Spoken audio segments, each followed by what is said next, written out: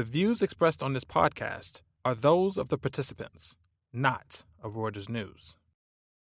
Dicono, ma in Europa sono un po' preoccupati dalla Meloni. Che succederà? E che succederà? Che è finita la pacchia. Succederà che anche l'Italia si metterà a difendere i suoi interessi nazionali. That was Giorgia Meloni, leader of the far-right Brothers of Italy, saying that should her party prove victorious at the parliamentary elections on Sunday, the fun will be over and Italy will be able to defend its national interests. That's our lead item for this week. Welcome back to The Viewsroom, the podcast from Reuters Breaking Views, where columnists from around the world talk about the big stories of the week. I'm your host, Amy Donlan, coming to you from London. Rising inflation, a war in Ukraine and soaring debt are just a smattering of what's in the in-tray of Meloni if she becomes Prime Minister of Italy after Sunday's election. In this week's episode, my colleague Lisa Yucca, based in Milan, and I discuss what makes Meloni tick and what she's likely to prioritise as leader. Next up, Laura Silva Laughlin delves into Amazon's battle with California over claims it is breaching antitrust rules. But what do Amazon shareholders think about its status as a monopoly? And what challenge does that raise as it tries to convince regulators it operates in a competitive landscape?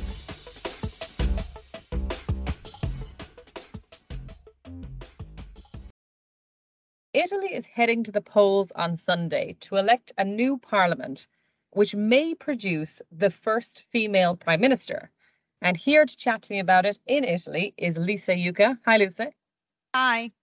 Well, I mean, this is a very interesting situation that's happening in Italy. I feel like there's a lot of change, I suppose, that happens at the top of Italy's government. But this, no doubt, is a very, very interesting woman. So tell me about this woman who could be Italy's next prime minister.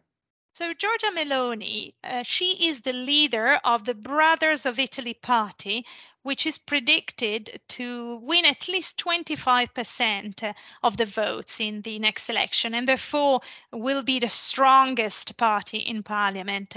She's a very interesting politician because she's the leader of a party, of a hard right party, which has deep roots in Italy's post-fascist movement. She also has in the past been a Eurosceptic, so campaigning for Italy to leave the euro, and has very strong stance when it comes to immigration. I mean, she's obviously against illegal immigration, or what she describes as illegal immigration. So it's quite a bit of a contradiction, if you want, because the party is very right wing, and she's a woman, and she's the leader of this party, and she has somehow turned this fringe political force into a dominant force in Italian politics.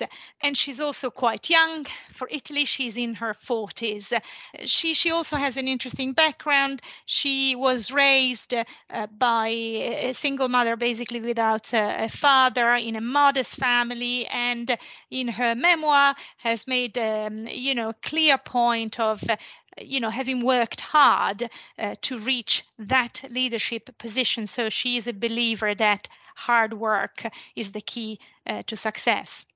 And so, Lisa, this is quite an about turn, would you say, for Italy? I mean, you've had Mario Draghi running the country, a technocrat, somebody who was stood behind the euro as the ECB chief. What has sort of brought about this change in Italy, as in her popularity? Because we've obviously seen Marine Le Pen in France and that sort of that very right-wing anti-immigration stance that seems to go down well with certain parts of the population. What is going on in Italy in the economy, I suppose, that is sort of giving rise to her popularity? Of course, the outgoing prime minister, as you rightly mentioned, is Mario Draghi, but it has to be said that his government was not an elected government. I mean, he is not a politician, he's a technocrat, and he was picked during the peak of the pandemic crisis by President Mattarella to lead a coalition government of nearly all parties. I mean, the only party in opposition was actually Meloni's party, Brothers of Italy. But, he was never elected by the Italian population.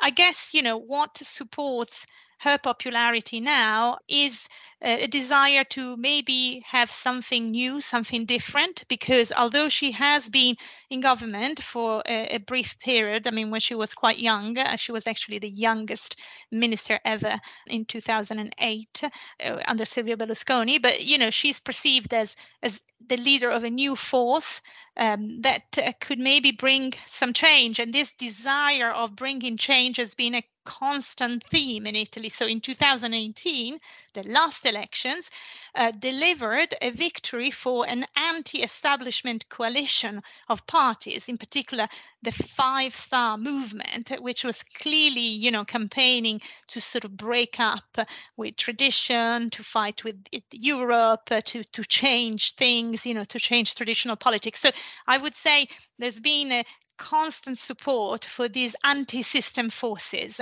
and Meloni certainly perceived as, belonging to that category. So why is this happening now? I mean, has this got to do with the economy? It's hard to say. I mean, of course, we are currently facing potentially complex economic situation. I mean, right now, the economy is growing. I mean, of course, we did have a deep recession during the pandemic, but then there was a very strong rebound, and actually Italy rebounded more than other Eurozone countries, and this year is projected to grow, the GDP, I mean, is projected to grow above 3%. So it's still sort of going strong, but there are clouds gathering, obviously. I mean, inflation is above 8%, and this is kind of the highest in several decades. And there's a question about energy, because Italy is not self-sufficient in terms of energy and is a big importer of Russian gas. And clearly with the invasion of Ukraine, I mean, the whole situation has changed, and this has created, pressure, gas prices rising, high bills faced by the population. So there is maybe even though the economy as a whole is still going strong, there is an undercurrent of concern. People look ahead and they feel that they may not be able to pay the electricity bills, that the jobs will be lost, if companies go belly up because of, this high energy and inflation costs. So the situation is kind of, the mood, if you want, is changing in that sense. And so, Lisa, if you were, let's say, an investor in Italian debt, and you were thinking about what her premiership might do to that debt, what would your thoughts be on that? As in, what are the sort of the challenges that she's facing, and what are some of her answers to? I mean, Italy's debt is always a big topic in Europe. So what are her policies likely to drive up debt? Are they likely to keep it static, or does she have, I mean, it depends on the country you look at, but right wing tend to want to be a bit more fiscally conservative. Yes, okay.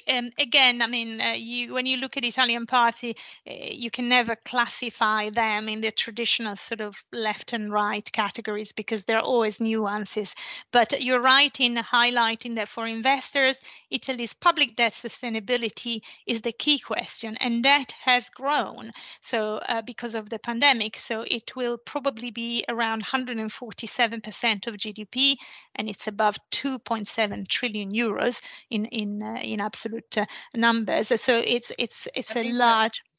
Can we put that into context a bit? I mean, where was Italy's debt before the financial crisis, let's say in 2008? Where were they? What was it around that level? I think that, to put it in context, I mean, you should compare it to the EU average. So the EU average today is at 95%. It's gone up, right? Because the average debt across the whole EU has gone up because of the pandemic. So, but you can kind of see that, if the average is 100, what's considered manageable, if you want, we are way above that. And in terms of in percentage terms versus GDP, it's the second highest in the Eurozone after Greece. But obviously Italy is a much larger economy. So to cut a long story short, why does it matter? Because it's large, and because if Italy were to be unable to sustain its debt, this would spell doom for the single currency. I mean, it is as simple as that. So just to answer your question, what will she do? I mean, is she gonna sort of blow up the budget? So far, she has try to convey, particularly to international media, a reassuring message, because she says that she is pro-NATO, she is pro-EU, and that a government potentially led by her would respect all existing rules, and that includes fiscal rules. But obviously the proof will be in the pudding, because in her coalition manifesto, because again, let's remember, this government will be a coalition, it won't be a one-party government. The coalition has a lot of promises, so lower taxes, higher pensions. I mean, obviously big spending plans. I mean, they're not quantified because there's nothing in those numbers. There's nothing in terms of numbers, but the idea is to somehow encourage, free up the economy, if you want, in particularly by lowering taxes. And you may remember that Italy, when it comes to taxing labor, has one of the highest rate in Europe. So there is an issue there. But the thing is, because of the high debt, she probably won't have a lot of room. The room to maneuver is quite limited. So in theory, if you want to cut taxes, you have to cut spending elsewhere. Where could that be possible? I mean, she's probably going to do away with some welfare measures, which, for instance, were introduced by the five-star government that I told you about. And she could sort of free up some resources to maybe try and start lowering taxes. But if you also have to fight rising energy bills and you want to continue to throw money at citizens, at companies, which is what Italy has done. I mean, we're talking already 50, probably 60 billion euros have already been spent by the country. So if you want to continue to do that because prices stay high and the economy needs to be going, then there will be a question mark on, can you do it within the narrow path of, keeping your debt within sustainable limits. So that will be the key question. Very interesting. And Lisa, there is obviously an interesting element to her as well, which is that she will be, if her party does manage to build this coalition and gets the votes, she will be the first female prime minister of Italy. But she has some interesting views on women in power and how they get there. And you wrote a very, very interesting piece about that. I just wondered if you could tell me about that. So this is basically this idea of quotas, right? So you mandatorily have to have a certain percentage on your board, on your executive committee. And she seems against that. Could you tell us about that? No, she's definitely against that. So Italy has introduced mandatory quotas. I mean, the mandatory gender quotas. I mean, they're normally called female quotas because it's traditionally been women which were less represented, but it's actually gender quotas, both for corporate boards, but also for politics, like, lists presented by politicians, cannot possibly have less than 40%, of the least represented gender. And in her memoir, which she published last year, but, also in many public speeches, I mean, she's openly said that she's against those because she believes that, you should just work hard to achieve your goals, like she has done, becoming a leader, and we shouldn't sort of introduce preferential treatments. However, all data at European level show that in countries where the quotas have not been introduced, the proportion of women, for instance, sitting on boards is much lower, and the rate of change, of improvement rather, is also very slow.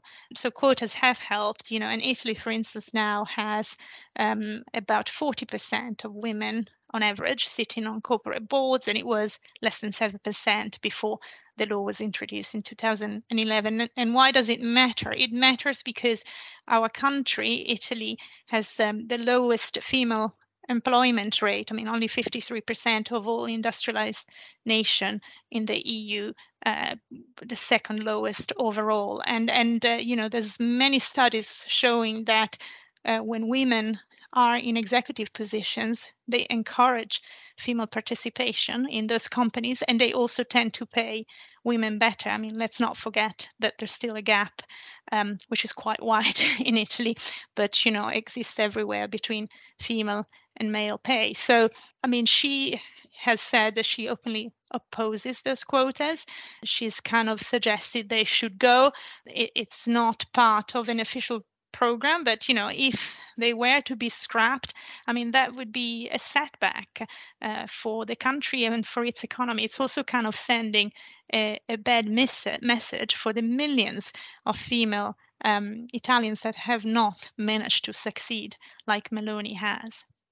Very interesting. Very interesting. Well, Lisa, we'll be watching very closely on Sunday, and thank you so much for that explainer. It was a pleasure to join. Amazon is in a legal wrangle with California about potentially breaching antitrust laws. Here to talk to me about it is Lauren Sylvan Laughlin. Hi, Lauren. Hi, how are you?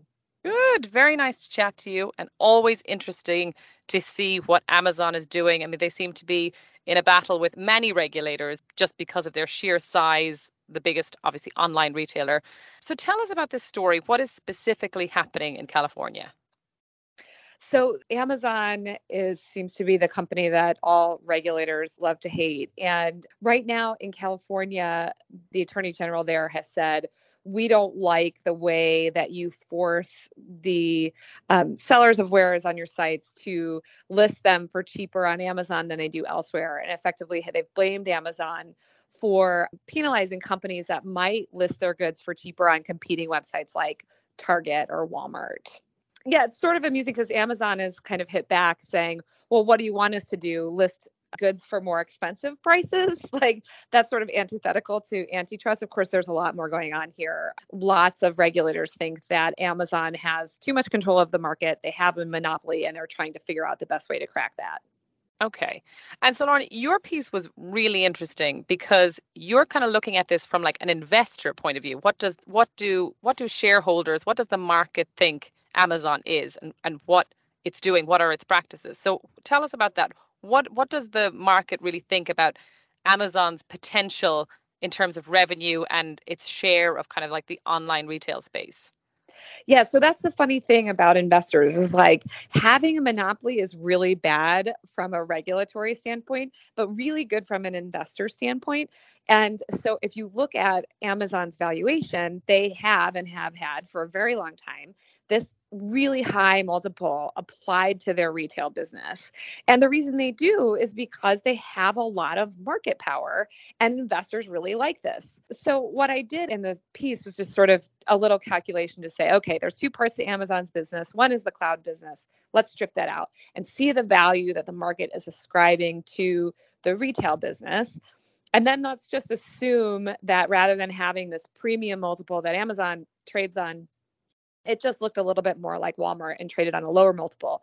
What would that imply for Amazon's revenue? And like, lo and behold, if you kind of do all those number crunching and you back it out, it implies that the market thinks that Amazon has like a really huge part of the US e-commerce market, like maybe 2/3 or more. And so it just was a fun-ish, probably not fun for Amazon, but a sort of fun exercise for us to go through to say, this is really what this is how much power investors think Amazon has. So this is what's so interesting, I think, and is such an interesting way of looking at it, because if you are a regulator and you were to read your piece, you would say, well, there it is. That just shows us. So if you are California, I mean, are you... the fact that they have a monopoly or are likely to have a monopoly, if they get them at this stage, does that mean that they're more likely to be successful? Or as the market kind of grows, will it be harder to kind of go after them? Because you kind of see that in Europe, some of the big cases against some of the biggest tech companies were actually very hard to sort of argue. I mean, first of all, just because the market says it doesn't mean it's right, so like the sort of regulators might take this piece and wave it around and say, hey, look, the market says you have a monopoly, you must, but actually, it's hard to say that. But what it does do is highlight the predicament that Amazon is in, because on one hand, it can go out there and it can talk about how it has no pricing power and is completely weak, but that's a really poor signal to its investors. What it wants to do to its investors is show how strong it is, how much it's growing, how much share it has, how much that's going to continue. And Amazon does have a lot of challenges facing its own business model. They have this acquisition they did of Whole Foods, and they have all of these brick and mortar stores. They They haven't totally figured out that like last mile delivery. That's an important part, stated important part of their business. They still haven't really figured out profits in that retail business. So they still have a lot to show to investors when it comes to their retail business. The sort of credit that investors are giving them is for having this market power that now they're going to have to talk themselves out of publicly when it comes to all these sort of various tenants that you're talking about in the US and elsewhere. Amazing. So, I mean, I guess as well, what would be an interesting perspective is a lot of people are expecting a recession and people to pull back from retail. But I guess Amazon, if you're looking at what you're looking at, is it doesn't appear that that's the case in terms of the way that customers will pull back from retail. So there's two parts of this, I guess. There's what is the e-commerce pie and how much of that pie does Amazon have? So worst case scenario for Amazon is that pie shrinks and it maintains or even grows its share of that pie such that regulators take notice, but it's not good for its own business. And I do think that Amazon has gotten so big and powerful at this point. Clearly, regulators are trying to find ways to crack into that business. And then, like, as you say, if you layer on some sort of recession or economic downturn that's going to affect this retail business, it could be a very challenging environment for Amazon. Very interesting. Very interesting. Well, Lauren, thank you so much for chatting to us today. And I'm looking forward to seeing what happens with California. Always interesting to see how these battles turn out. Thank you so much. Thanks for tuning in. This podcast was produced by Thomas Shum in Hong Kong and Sharon Lamb in Toronto. Subscribe to The Views Room and our sister podcast, The Exchange, on Acast, Megaphone, or wherever you like to listen. Check out our latest views on these stories and many others at breakingviews.com and on Twitter, where our handle is @breakingviews.